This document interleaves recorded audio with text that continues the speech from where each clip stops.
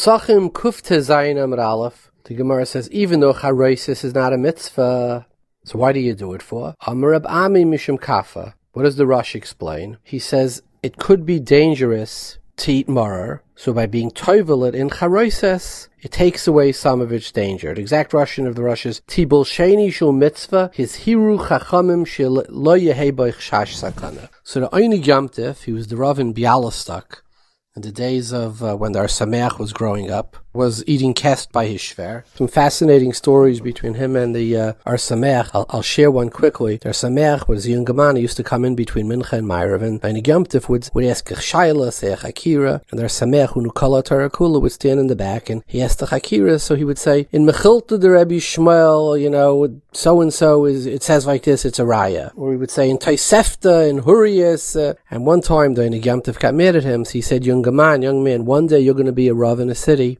and I give you a bracha that you should have by you somebody who can make as much tzaras as you make for me. And everybody laughed because they knew that Ar Sameach was like the biggest Ilui in Lita. How are you going to find somebody who can make him tzaras? So he became Rav in Dvinsk, the great Ar Sameach, and the Ragachava moved in a few years later, and the Ar Sameach used to say, the Yom Tov's Kpeda was the Skayim. Regardless, the great Einig Yom Tov asks a question. He says, a chayla sheyesh by sakana, and the doctors say you cannot eat matzah. And he ate matzah. He ate it while he was a sakana. And then what happened? He got better. So the question is he yaitze with the first matzah or not? So he brings a raya. He says, the Gemara in Yevamah says that if somebody's mesu achiv machmas mila, they had mila and they died, the lach is, you're not allowed to make the next mila on him if it's two brothers in a row died, because maybe he'll die too. What happens if they did it on Shabbos? So the Gemara says it's Chilul Shabbos, because since you're potter from the mitzvah, you're not yoytze the mitzvah, and since you're not yoytze the mitzvah, it's Chilul Shabbos.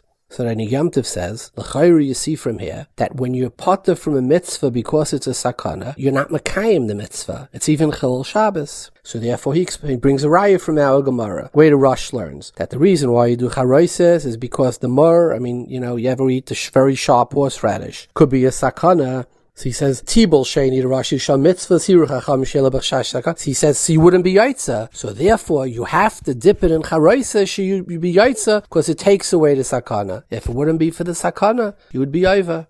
Why am I saying this? Because I see a lot of times, in the papers, during the height of Corona, where they're doing chasanis, and you have different people under the chuppah, making brachas. L'chayra, according to this Einig Yom Tov, they're not supposed to assemble, certainly without a mask, during the height of the coronavirus, because it's a sakana.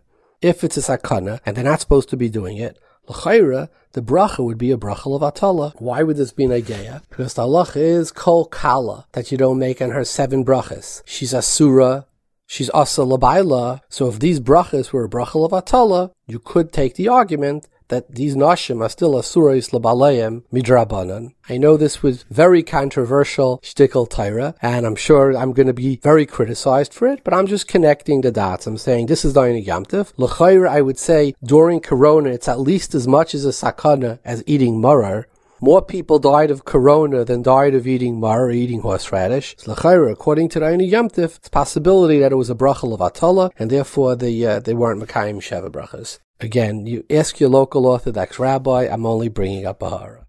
Now a lamdin may be mechalik between the case of the Einig Yom Tov and a bracha on the chuppah or a masada kedushin, etc. But I leave that for you to figure out because I'm out of time.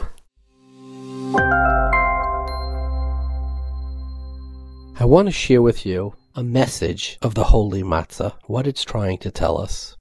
When Klal Yisrael leaves slavery, indenture, there is a danger. And the danger is not to become slaves to anything else. We spoke about the slavery to time, but there's another slavery. It's the slavery to ego. You've seen parents who say, you must go to so-and-so yeshiva, because what will the neighbor say? What would my parents say? We must make the wedding in a very big hall that we can't afford. Because what will the mechutanim say? What will, again, the neighborhood say? Haven't we heard the parents screaming at a boy, you're embarrassing the family? Well, how often do we live our lives to impress others? Needing the affirmation of others, getting the sense that we're living up to their expectations. So the more we inflate our ego, the more we become indentured servants. To who? To everybody around us. So what does the Torah say? One of the first mitzvahs, the concept of chimutz. Chimutz is, it starts with flour and water, which is authentic and honest. And then the dough starts to bubble higher and higher. It starts to get inflated with air. And the message of the matzah is, don't exchange one slavery for another slavery.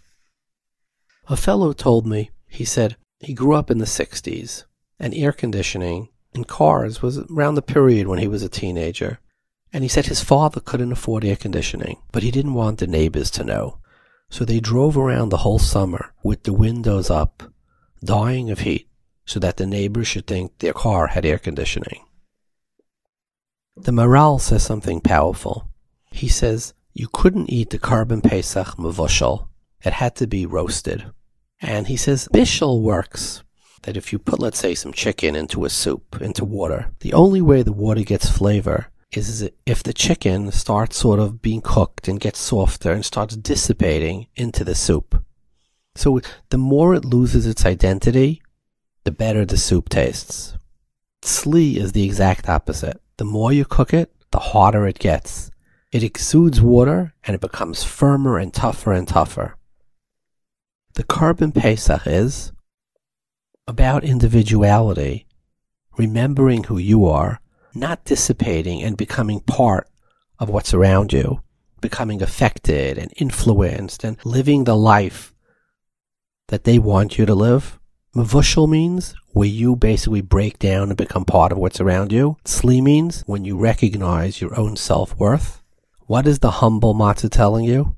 Remember to be authentic to yourself and not to accept. The more we get inflated, the more we accepting a new indenture. Eat the matzah and become a free man.